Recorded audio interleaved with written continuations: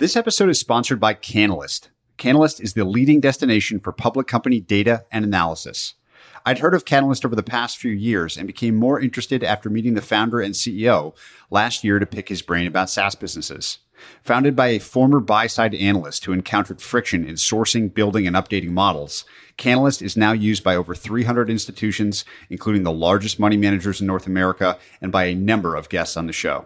With detailed company-specific models on over 4,000 public companies, Canalys platform lets analysts update their own models in seconds, complete with KPIs and segment data, adjustments, and restatements. Everything you want and expect in your own models on virtually every investable public equity. If you're a professional equity investor and haven't talked to Canalys recently, you should give them a shout. Learn more and try for yourself at canalys.com/Patrick. That's CANALYST.com/Patrick. Hello and welcome, everyone. I'm Patrick O'Shaughnessy, and this is Invest Like the Best. This show is an open-ended exploration of markets, ideas, methods, stories, and of strategies that will help you better invest both your time and your money. You can learn more and stay up to date at investorfieldguide.com. Patrick O'Shaughnessy is the CEO of O'Shaughnessy Asset Management.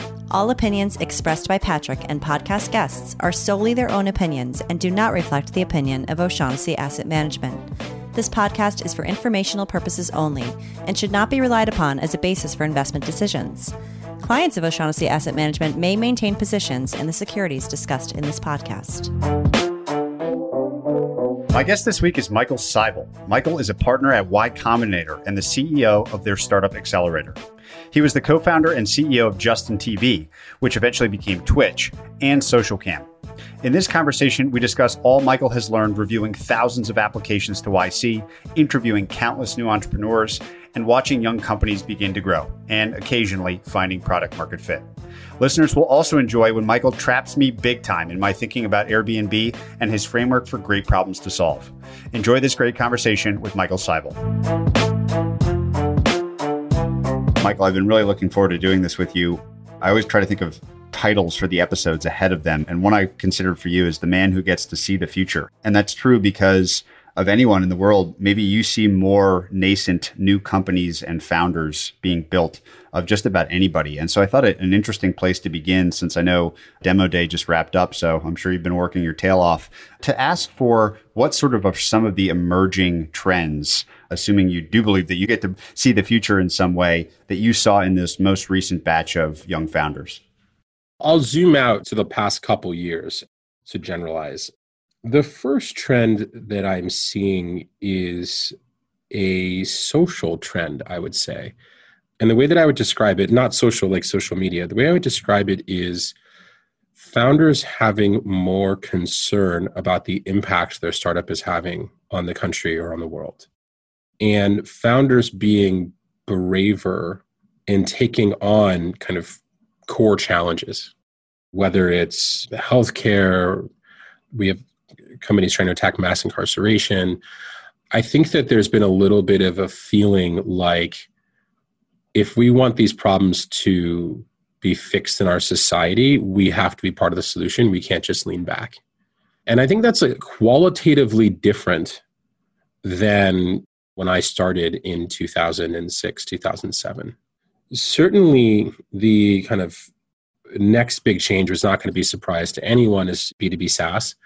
What's interesting is that B2B SaaS has been the trend for 10 years? Maybe you'd argue 12 years. And I would say that it's not slowing down at all. One sub-trend within that I find interesting is I'm starting to see a lot of companies build verticalized software for small business. If you think of a product like Square, they kind of want to revolutionize the POS across all of small business. And I think they've gotten a lot of small business basically onboarded into modern software. And then we've seen a number of YC startups, Squire is one of them, but there are others, who take a chunk of that, like a slice of that small business. Squire is going after barbershops and hair salons and basically saying, I not only want to be your POS, but I want to try to help you do as many things as possible in your stack as possible. I can help you with your payroll. I can help you with your managing of employees and time tracking. I can help you collect, of course, money from your customers. I kind of want to be the single piece of software you have to use to run your business. And that battle has been interesting because, of course, Square is trying to diversify and offer more services to the same customer. But it's hard to be the single source piece of software for every type of small business vertical. I would say another massive trend in YC is just the number of founders we're funding from outside of the US. India, Southeast Asia, Europe, Middle East, Africa, we're now seeing founders everywhere.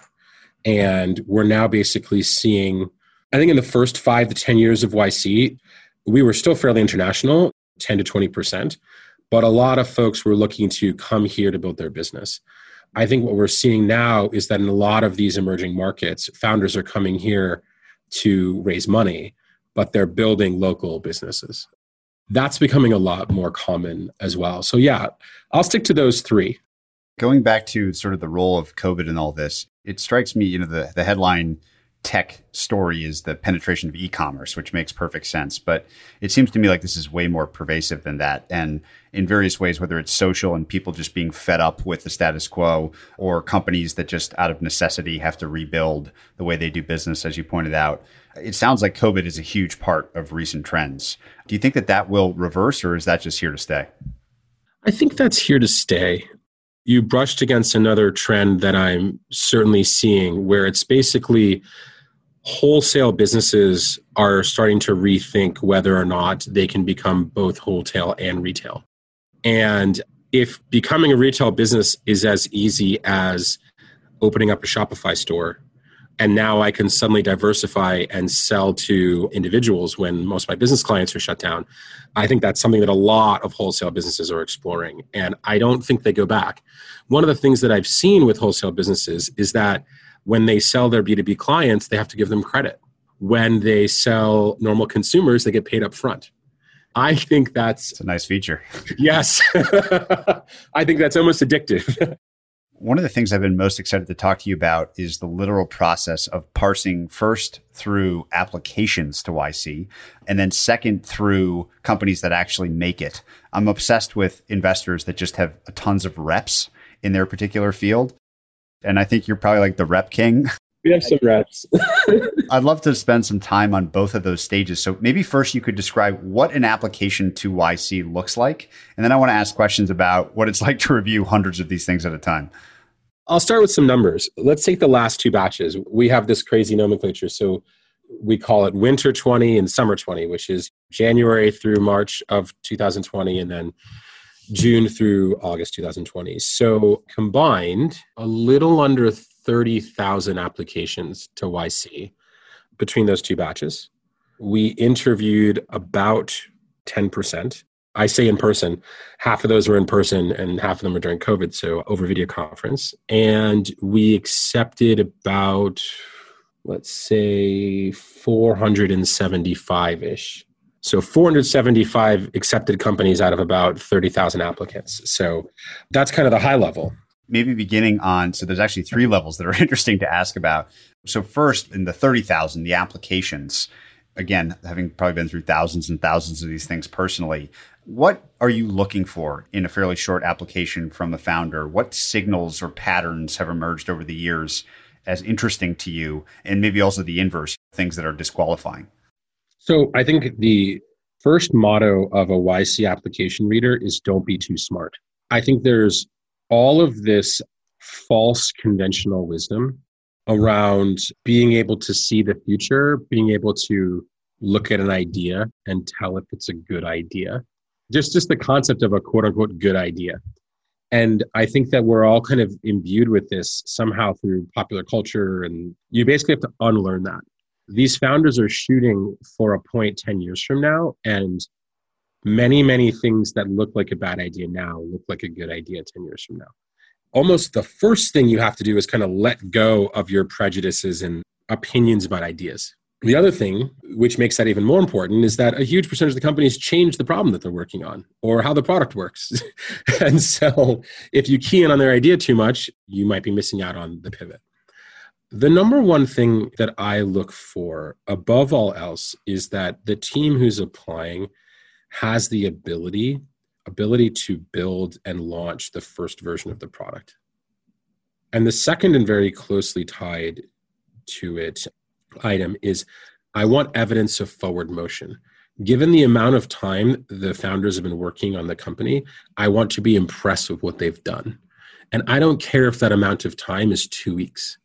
I don't care if it's 2 years. I just want the sum of what they've accomplished during that period of time to be impressive. And I think this is a hard concept for people to understand. I think that everyone is trained on school where there are these absolutes. What was your SAT score? What was your GPA? School doesn't really measure trajectory at all. Whereas like with us, it's really the only thing we care about is trajectory, is how much forward motion and momentum are you creating as opposed to starting position. And so I really want to see evidence that a team is intimidating me with their progress. And then the last thing that I want to see is some evidence of a strong relationship between the co-founders. In the early stages of the company are ridiculously stressful, and companies literally can break from the pressure. What holds together a company, I think too often when you analyze a company, I think people start thinking about complementary skill sets. And that's a very mechanical way of thinking about it. Whereas when I describe a startup, I basically say, like, you've signed up to get punched in the face every day, forever. In the early days, who's going to be the partner that you're going to cry on their shoulder and they're going to cry on your shoulder when you're both getting punched in the face every day? And that emotional component is very hard, is very important to survive. So I'd say like those are the three things. The first one kind of translates into some sort of technical ability. The second one is like, what kind of progress are you making given the amount of time you've been working? And the third is, what's the relationship you have with the co-founder? When you do the actual interviews themselves, now having whittled it down, I think you said to 10% from the 30,000 applicants, what, if any, different things are you looking to learn during an in-person or virtual interview that you couldn't in a plain application where you're not interacting with the person? And I'm also just fascinated by what kind of questions or vectors of questions tend to carry the most freight. One of our partners, Paul Buchheit, he was one of the people who helped trained me to do interviews. There were kind of two things that always stuck out from his lessons. One was that a founder who truly understands what they're working on is able to explain it to a layman. So the ability of the founder to clearly communicate their ideas in verbal form is extremely important. The second one that he always taught me is that founders should know, in almost all cases, they should know more about their customers and their problem than you do. So you should learn something. You should learn something. You should leave an interview knowing something you didn't know before. I think those are the two ways that founders can kind of distinguish themselves positively. I think negatively, you get a sense for how a team works together or doesn't work together in an interview. And you actually get a sense of whether the founders like each other, believe it or not. When two people have to be in the same space, either physical or virtual, for 10 minutes communicating, it's hard for them to hide how they feel about each other. I think we're learning what the virtual tells are, but I can tell you, having many more reps on physical interviews, the physical tells are like hilarious and obvious. If you can avoid it, you'd rather not fund a team that hates each other. Do you have a favorite physical tell for hating each other? Oh, well, I don't want to give up too many secrets, but I actually think that might be a lesson that applies in other parts of business. It is strikingly obvious if you're looking for it. And in a typical interview panel, there are 3 or 4 of us interviewing 2 to 4 founders, and it's only 10 minutes long. A lot of the time, you're not the one talking. So you can be watching and looking and be the extra set of eyes, which is really fun. How much do you think poise matters? Because I have to imagine, and I mean poise in a different way than the ability to communicate clearly. I imagine it could be quite intimidating to be grilled by a panel of experts that have done this so much. How often do you see people sort of nervous, and does that matter to you at all? I would say nerves only matter if they get in the way of those two things. Otherwise, we don't particularly care. I will say that what's funny, and this is actually something that I feel like I don't remind demo day investors enough, is that like these are pretty impressive people. Their companies might not work. You have to be pretty impressive to even want to start a technology company. And then you have to be pretty impressive to be stack ranked in the top 10% of a YC applicant pool. This is not just a straight cross section of people on the street. And so generally, Everyone who comes in the interview has something to be confident and proud of, something to draw, some way that they're special or better than most other people. And it's funny because I'm constantly reminded of this. I think that when investors look at a batch at the end of demo day, they want to immediately stack rank people and discount the bottom 10% based on whatever criteria, or the bottom 30% or whatever. And I think what's so interesting is that they don't spend enough time thinking that if our acceptance rate's under 2%, the quote unquote worst person in their stack rank was better than 98% of the people or companies who applied to that batch. Can you really tell that they're not going to end up being the good one? Can you really perfectly distinguish the top 2%? Who's good, who's not? I would argue that's very, very hard. And that's why I like our model where we don't try to. The final stage of this, of course, is actually being accepted and then building something in earnest with that final batch of participants. And I'd love to hear just a bit about how that process has evolved, again, across 15 years of doing this. What have you found to be the most important, maybe improvements? I know you talked about already just today the importance of just execution speed, like getting stuff done. But what else is useful to sort the best from the worst, if you will, during the actual period of building together? Well, what's funny is that once we invest, we're in. A lot of my sorting muscle kind of goes away. This comes back to I don't want to be too smart. There are many examples of companies that did not look very good during the batch that turned out to be very good. I mean, hell, my company during the batch was an online reality TV show. 2014, it sold to Amazon for $1 billion. You got to be careful about being too smart.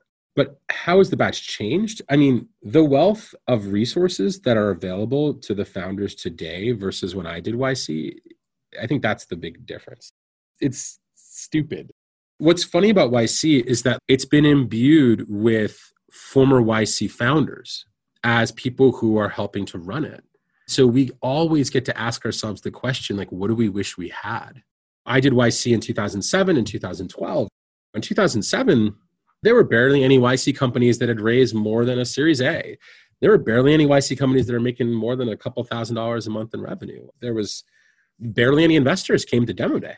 Early days. YC didn't get any respect from investors. It wasn't clear that it was a good filter.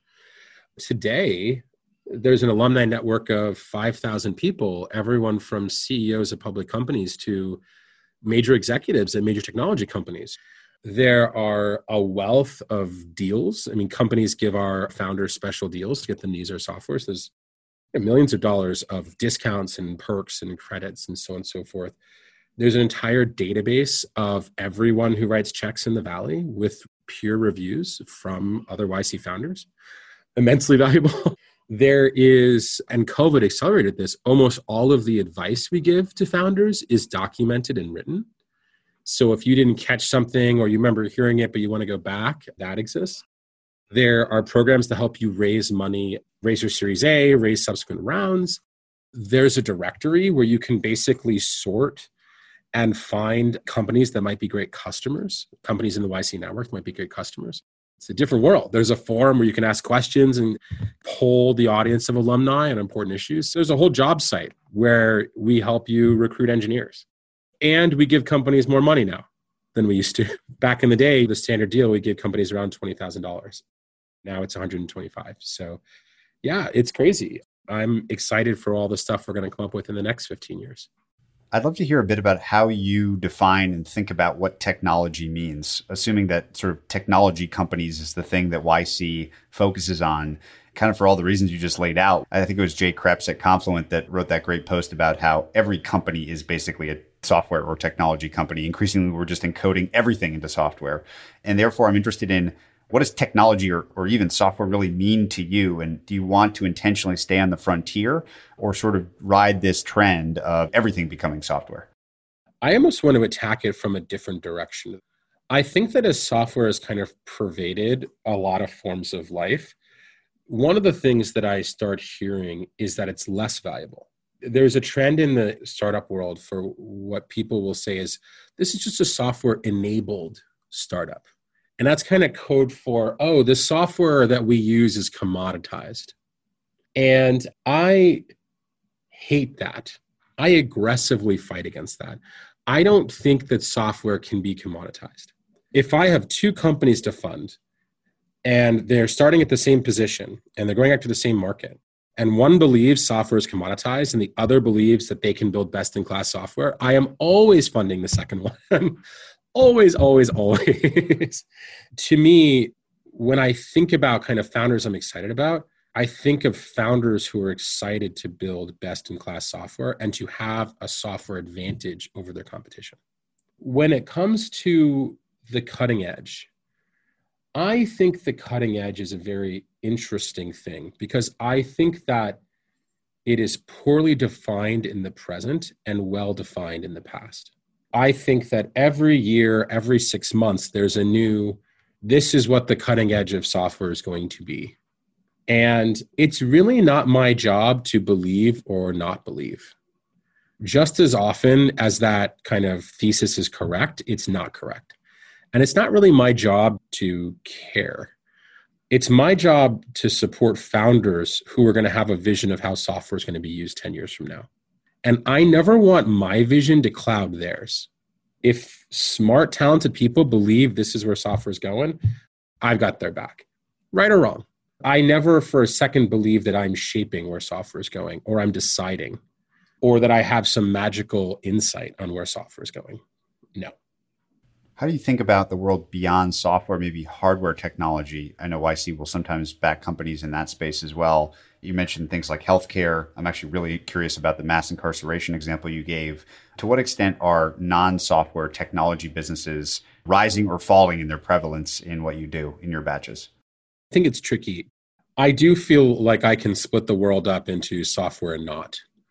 And it's a little, when you start kind of zooming in, there's a gray zone. But I do think that the kind of frontier tech, the Tesla-inspired startups are far more popular now than, of course, when I was starting. And on one hand, I like that because I feel as though Tesla makes great products. I feel like in some ways it's helping move society forward, those types of companies. On the other hand, I think that a lot of times there are investors who are extremely disingenuous about how much more challenging it is to build a not software company. And I think they're also disingenuous around what the fundraising environment is for non-software companies. I would say Silicon Valley, by and large, is built to fund software companies. And the further away you get from that software core, the less reliable it is as a funding mechanism. And it's not a surprise that most of the kind of larger, more hardware, more infrastructure-focused companies, Tesla being a great example, SpaceX being a great example, were government funded. And I feel like people don't talk about that enough. So if you're trying to be a founder of one of those companies, I would argue that the world isn't as different as it would have been 20, 30, 40 years ago. It's different. Certainly, you have a lot of better software to use to build your company, so it should be cheaper. But your funding sources are not as clear-cut. Whereas if you're trying to build a software company, I think the world is massively different for you now versus 40 years ago, like in almost every way. And I think that there's a community here that's willing to fund you. And I think the cost of making software has just dropped incredibly. I think that it's really important to point out that distinction. Whereas I think that maybe there should be, and I'm going to get these ratios wrong, but maybe there should be like 10 to 100x more software companies now than there were in the 90s because the costs have decreased. In my mind, on the hardware side, maybe that's only 2x more because the availability of more private funding, but it's nowhere close to the same scale as software. I'd love to talk a little bit. I've taken to heart your lesson of don't try to be too smart, of talking a bit about the nature of problems being tackled by these young entrepreneurs. And I think this discussion will be applicable to any kind of business. I've heard you say before that variables like frequency and intensity of the problem are important things to consider. Say a bit about those two variables and any other variables around the type of problem being tackled that you think are important or interesting. Frequency, intensity, and willingness to pay are three things that I tell founders to think about. Here's the thing. The base thing that I want a founder to have is some special or different insight about the problem that they're trying to solve. And I want to be clear, not necessarily a special or different insight about the solution. Solutions come and go, solutions change, they get iterated. Solutions are something that really get molded by the user. But some special or different insight about the problem, I think, is really important. What happens in my job a lot is that a lot of founders kind of come to me and they say, I don't know which company to start. I don't know what problem to attack. And part of my job is to help them kind of help guide them through a process, analyzing the problem. Now, I think that there's kind of a surface approach and a deeper approach. The surface approach is kind of almost academic, where I can tell someone, hey, take your ideas, take the problems that you have maybe in your life or that you witness your friends have or you have at work, and use these three heuristics, frequency, intensity, and willingness to pay, to try to stack rank them. The stack rank isn't as important. What's actually more important is just being able to look at a problem and understand, is it significant at all? And I think more often than not, founders just kind of, when they use this tool, they start realizing, oh, like, I guess this doesn't matter as much. It's not as important to me. And I think it also kind of, it helps them unlock what are the problems that they're really passionate about.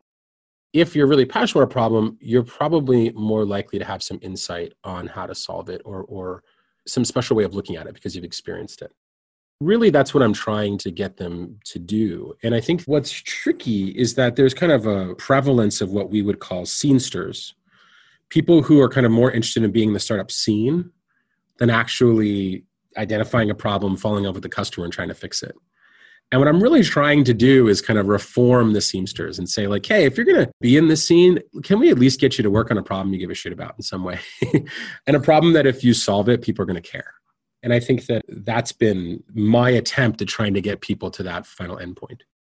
I love the filters, those three filters for thinking about types of problems.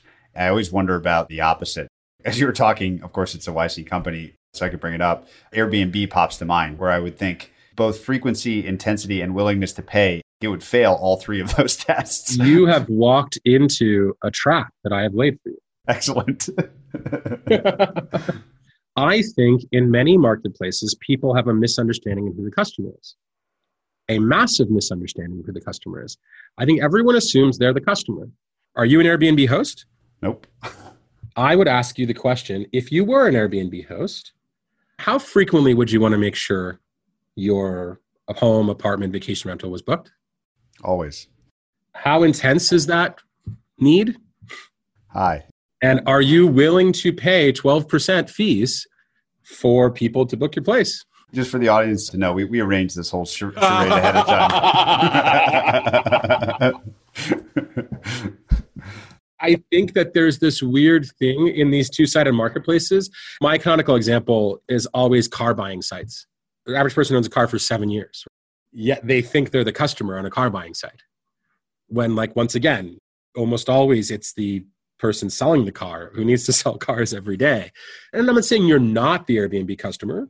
I'm just saying that if I were trying to figure out who I'm helping more, it's clear I'm helping the host more.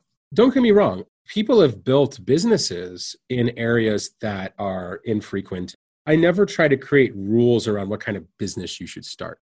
Every business is a bit of a miracle, is a little different, and breaks some rule that existed before.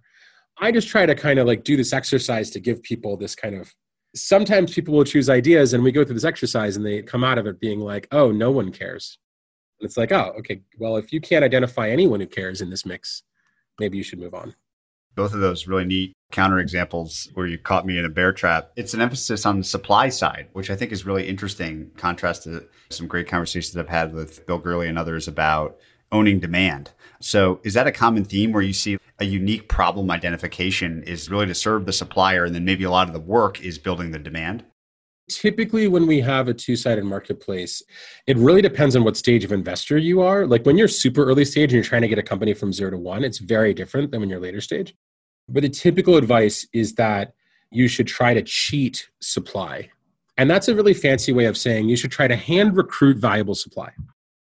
Because if you have valuable supply, the hand recruit portion is important because valuable supply shouldn't want to sign up. There's no demand. You have to actually one by one solicit and cajole valuable to supply to sign up. But there's no way to collect demand without something to show them. Usually the kind of the stereotypical device is, cheat supply. And in the kind of early days of Airbnb, that's exactly what they did. Their early viable supply were vacation rentals in New York City. And There were international travelers with kids who wanted to stay in an apartment instead of a hotel. There were people who were traditionally in the vacation rental business in New York who didn't like the existing tools. That was the actual kindling that got caught. Airbnb was a fire that was lit a number of times before they really got it going. And that was the real kind of kickstart of it. And to be honest, as much as people argue that Airbnb was some unique idea, like it wasn't. VRBO existed. Couchsurfing existed. It wasn't a unique idea. It was very clearly an iteration. Craigslist existed where this was happening. It was very clearly an iteration of what was already happening. And their first investor knew that. A guy named Greg McAdoo, he understood the vacation rental market. He knew this was happening. So I feel like when the Airbnb story is told, it's told as like, oh, people would never stay in each other's houses. That's crazy. And it's like, no, that was happening. That's not crazy. That was happening before Airbnb started. Airbnb did not kick that thing off. They just built better tools than everyone else. They made it easier. You used a word earlier that I want to go back to. I don't think it's a word I've heard often in these conversations, which was brave or bravery. In many ways, the easy thing to do might be go build one of these vertical SaaS solutions for a smaller industry or a medium-sized industry and kind of run that playbook. My sense is that some of the things you mean when you say brave are founders putting themselves out there a little bit more in these recent batches. I'd love to hear some specific examples, if not named by name, just by theme, and what you find interesting about that bravery. There are different kinds of bravery. I actually think that going after a vertical is very brave because investors will tell you Square has got it sewn up. You're game over. But what I'll key in on more is the bit about solving problems that can be intimidating to solve, where solutions are not necessarily obvious. We had this company that went through IC a couple of years ago named Promise, and two founders whose stated goal was to reduce mass incarceration in America. At first blush, an investor is going to think that's a nonprofit or that's a social impact. Well, I don't give a shit about that. But this was very much a company. And they kind of went through two iterations, and it was so much fun watching them do this because the founders are just forces of nature. Like whatever they're pointed at, they're going to get shit done. So their first thought was that people are getting thrown in jail before they're convicted because government is not good at getting people to come to court. So if you cannot afford bail, the easiest way to make sure you come to court is to put you in jail until your court date, which seems pretty fucking stupid, but hey, that's the game we're in. Their first thought was, we're going to actually work with prison systems, with counties and their prison systems, to make it easier for people to get to court without having to pay bail. So simple things like we'll put an app on their phones so we know where they are. We'll send them text messages when it's their court date, make it one click so they can get a Lyft or an Uber, just the basic things so that you can actually not put them in jail, so that you don't have them lose their job or lose their car, basically have them slide into a much worse life situation for a crime that maybe they didn't even commit or certainly isn't that significant.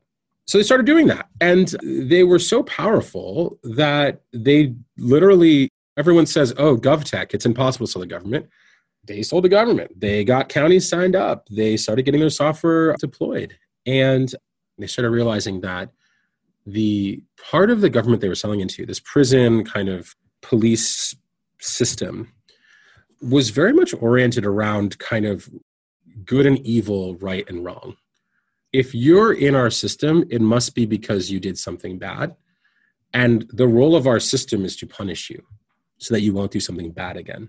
As they started speaking to these people more, they realized that the more efficient they made it for these systems to run, the more people they thought these systems might try to incarcerate or try to pick up on the street. And they were like, this is not part of our mission. Now, let's be clear. They were getting contracts. They were getting paid. But because it wasn't part of their mission, they said, we're going to take a step back and we're going to look at this a different way. What they then did was really awesome. They then went back to the root causes and they said, a lot of people get mixed up in the criminal justice system based on some type of fine or fee or something that they didn't pay. So then there's a bench warrant. Then at some point they get pulled over and then bang, they're in jail. You're a working class person, you go to jail, you lose your job, you can't pay your rent, right? You really fucked that person's life and their family's life. They asked themselves, what happens if we could make it easier to pay the government? They did this awesome trick. They basically were like, look, we're not going to start with the deal with the government. It takes too long. We're going to set up a website where you can pay your ticket or your fine. And if you want to pay with a credit card, you can. We'll accept credit cards, unlike a lot of jurisdictions. If you want a payment plan, we will give you one on the spot, online. You don't have to call anyone or go into some office or sign some forms. And let's be clear, we're not associated with the government. We can't even enforce these payment plans. We're just going to see what happens. They basically built a front end for this, and on the back end, they would just pay your ticket for you. And after a couple months, they had no defaults. They were getting no defaults or very few defaults. Everyone was paying. Everyone who was on the payment plan was paying. When people missed a payment, they apologized. They explained when they would make the next one. Everyone was acting in a way that I think oftentimes institutions don't treat them. They were acting like responsible adults. So they went and they talked to some city, and they talked to the Treasury Department, because the Treasury Department is what handles this kind of money collection, not the kind of criminal justice part of the government. And the Treasury Department's like, you've got better collection rates than we do. And the only thing we care about is how much money we get. If doing it your way gets more money, we're down. We don't perceive our role here as punishing people by making it hard for them to pay. We just don't have any good software. And so if you can get us more money, we're happy to try to do it. And so they're in the process now of what I like to kind of call Stripe for government. Every time a citizen has to interact with government to pay something, how can that process be citizen friendly? They're going to build a very successful company, but it's also going to make America a better place. And I certainly see it in YC applications a lot more now, which is exciting. It's fun. One of the things I'm seeing a lot more of in the investing world writ large is just more collaborative investment partnerships, meaning the actual partners at YC in your case. Obviously, it's been an incredibly interesting and impressive group of people across that business over the years. Say a bit about how you work with that group of partners to sort of tackle this big problem you're trying to solve of sorting through these young businesses. How do you interact with other partners, and what have you learned from that experience? Somewhat unique about our partnership, I think Benchmark does this as well, and they did before us, is that we have an equal partnership. And then the last thing is that any YC investing partner can get a company into YC. We call it a strong yes. Anyone can strong yes a company who's an investing partner at YC. There is no consensus required. And what's funny is that I think a lot of people think that rule, it's actually a rule that was named after a former YC partner, a guy named Gary Tan. A lot of people think that rule exists because, the best ideas are controversial and there's going to be debate, which I love. The reason why that rule existed was because in our kind of YC lingo, we have votes when we're voting in a company interviews is strong yes, weak no, strong no. It used to be the case that a company with 3 weak yeses would get into YC. And when we started to analyze the companies that were not doing well, there was this massive trend of no one was the strong yes. Everyone was like, maybe. No one could kind of imagineer this thing working. So we implemented this rule that someone's got to care enough to be the big yes. And I think it was good for the culture of YC because, it prevents arguments and kind of stupid fights. But I think it was also good for the investing in YC because if someone can't dream this thing to be something, it probably won't be. There's a fun idea that I've been thinking a lot about that I'll share, and I'm just curious for your reaction. The idea is that first-time founders tend to focus on product and second-time founders tend to focus on distribution. What do you think of that? I do think that's correct. I've observed something in no way conflicts with that, but is slightly different. I think that older and more experienced founders tend to be more comfortable with execution risk, meaning I know there's a need in the market, but I don't know whether I can fill it. Younger and less experienced founders tend to be a little bit more interested in product risk. I'm confident I can build it, but I'm not sure people want it. I find that very interesting because successful companies have been built in both areas. But to me, it's a bit of and I'm making over broad generalizations when I say that it's younger, more experienced, and that's a overgeneralization.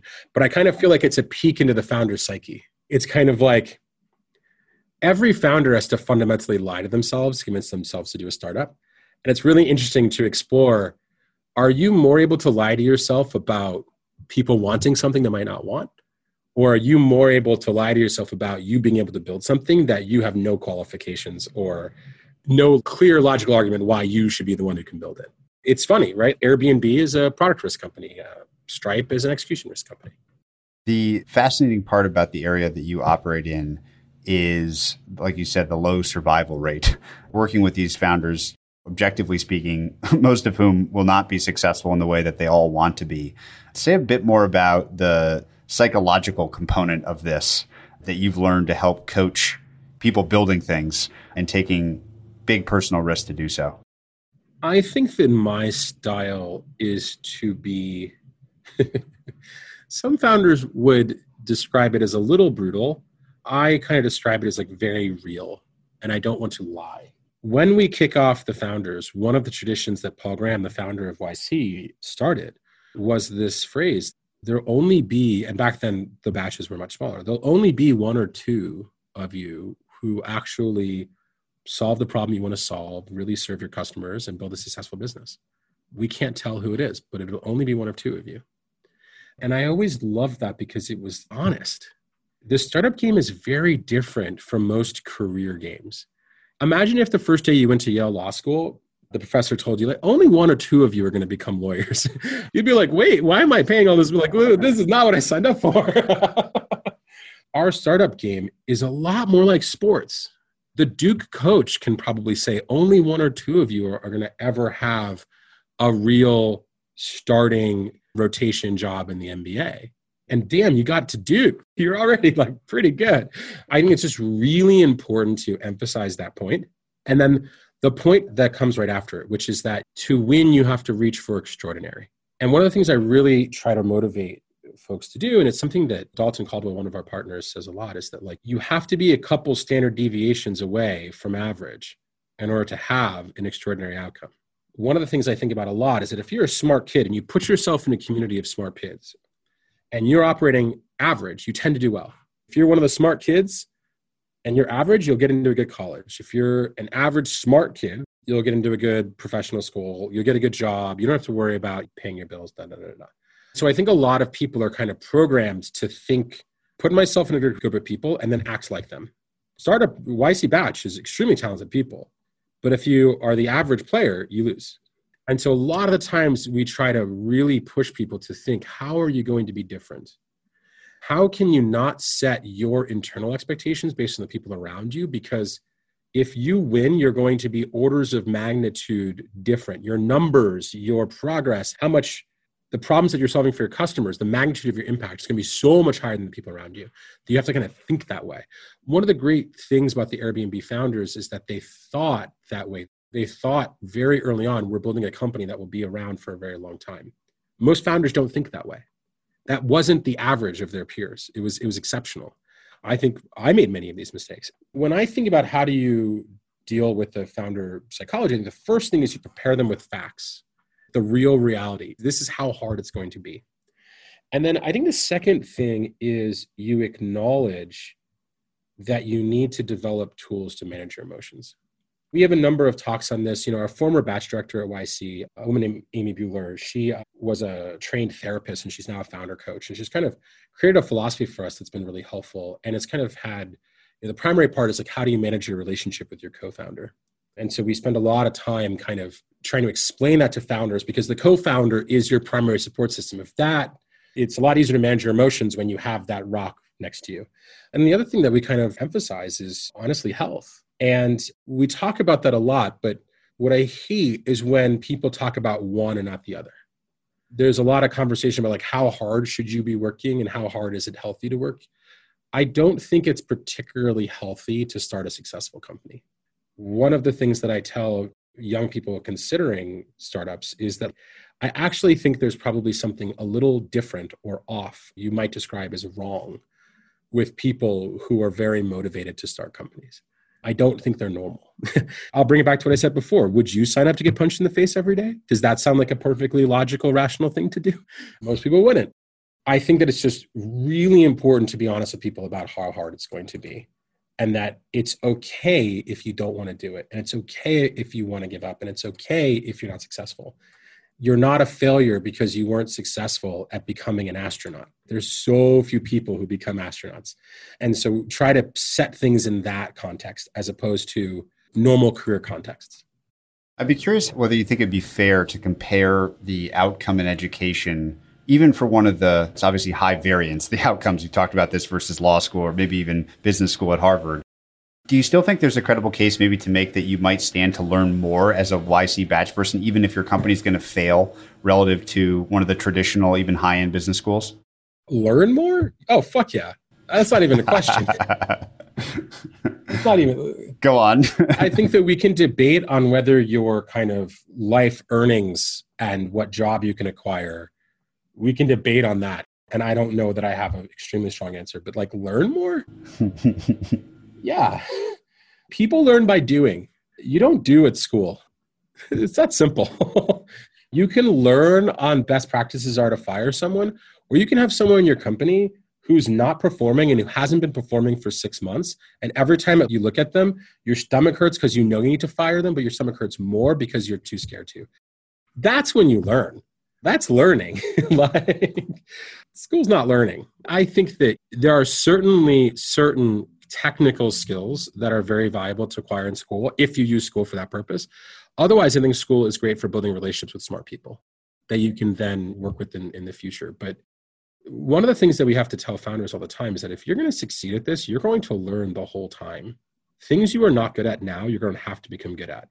So this is not a situation where you go to business school and acquire the skills, and the company you go use them. That is a complete wrong way of looking at it. No, it's like you are going to start learning skills because there's a gun to your head. And if you don't have the skill, someone's going to pull a trigger. And then you learn. And then you do that enough times, you dodge enough bullets, maybe you make a good company.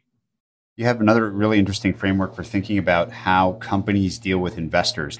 I think from what I've seen you say, there's lots of thinkings for how do you interface with investors. And your clever take on this is like the best way to deal with that is by spending that time with customers instead. Could you walk us through just kind of the customer versus investor-centric nature of the founder's mindset?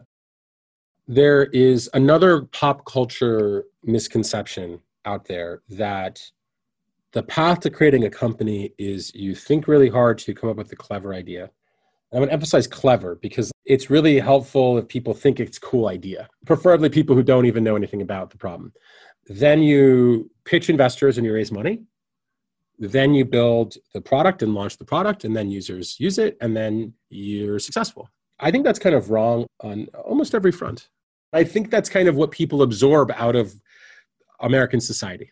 I think that in the age of software, for much less money, you're able to have much more confirmation from your customers as to whether or not you're solving a problem that they have. So that when you go to an investment meeting, you actually have leverage in that meeting. When you're pitching an idea and you have no background or no experience, you have almost no leverage over an investor. You're basically praying the investor falls in love. Anyone who goes out and tries to find a significant other, that's a low percentage chance of winning. The folks who can basically get a product up and running in some way, shape, or form and get a couple customers, the first 10 customers, to love the product and pay for the product, they have far more leverage when trying to convince an investor that this product might be a thing.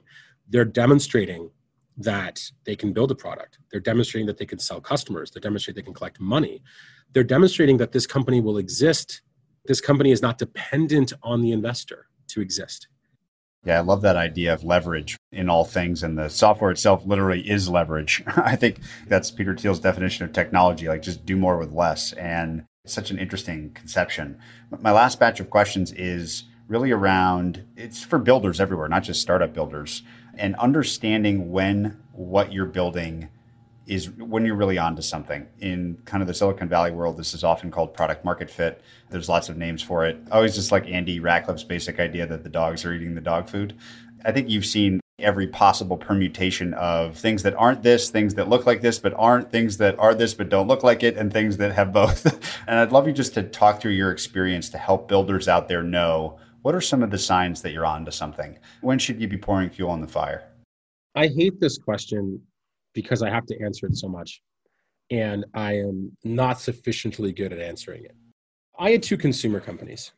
I'd like to describe what it felt like to have product market fit. So my first company, Justin TV, in the spring of 2008, we believe a man in Morocco pointed his webcam at his television, and he was watching a local Moroccan soccer game, like a Moroccan league soccer game. And he wanted his friend somewhere else in the world to be able to watch it, who wasn't in Morocco. So he pointed his webcam at this soccer game. 3,000 Moroccans from around the world saw this link, watched this game, horrible quality. You can only imagine how bad the quality was. It was the largest stream we had had at the time, and it broke our site completely. That year, our company grew 1,200%. And the limiting factor was, can we stay up? Can we keep the video system and the web system operating? That's what product market felt like. It was a sledgehammer to the freaking jaw. We had no time to sit down and, is this product market fit? It was like, everything's blowing up all at the same time. Because no one really builds products to scale. You can't pre-build a product to scale. So once you get an overwhelming amount of usage, everything starts breaking. My second company, SocialCam, we had that moment. With more time, I would go into far more detail on how this wasn't exactly product market fit, but it kind of replicated product market fit. We had this moment where we were growing.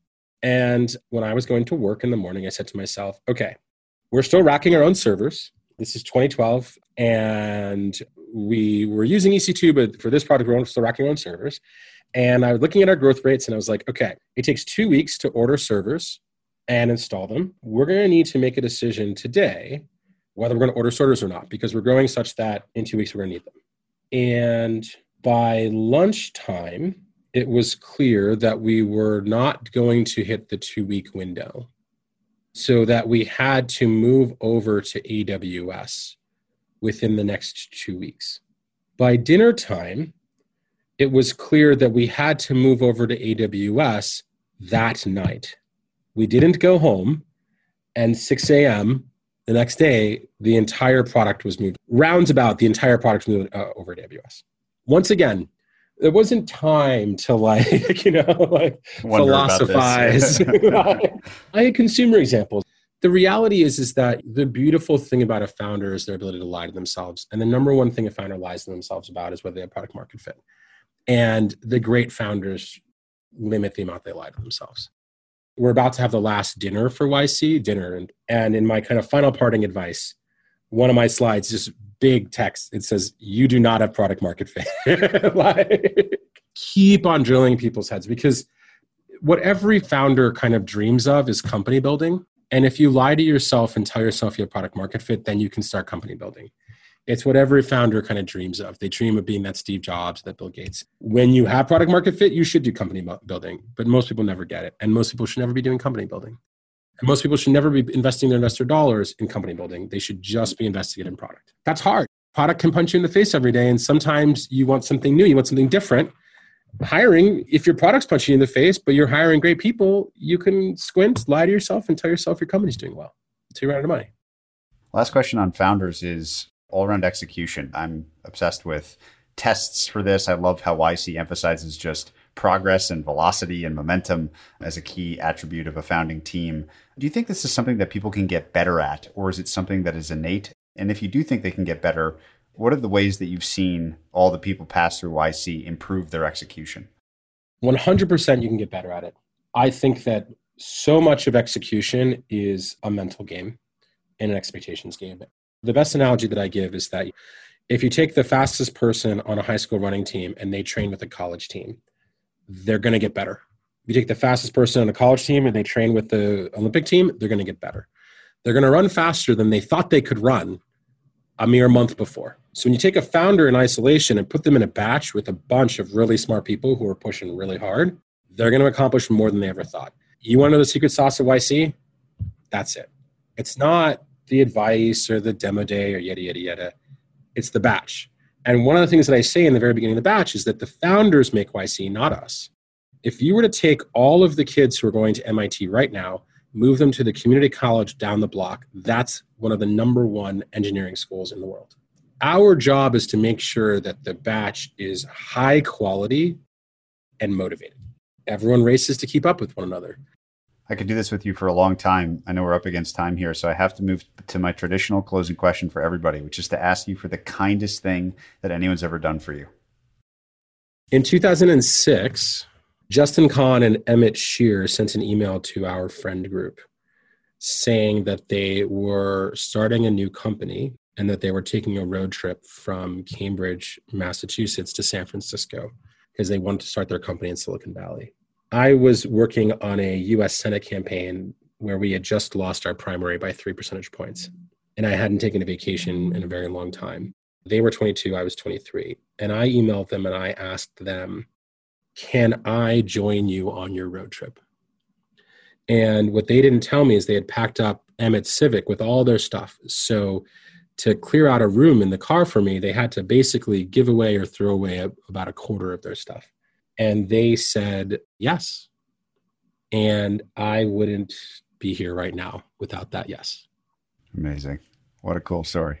Well, Michael, I've learned a lot from you today. I'm going to remember a lot of these lessons and apply them. So I really appreciate your time and all the insight. It's great to meet you. It was really great being here, man. If you enjoyed this episode, you can sign up for a new email newsletter sent out each week called Inside the Episode. Each week, I condense that week's episode to my favorite big ideas, quotations, and more. I've been recommending books to members of this email list for years, and will keep doing so in this weekly email. You can sign up at investorfieldguide.com/book club.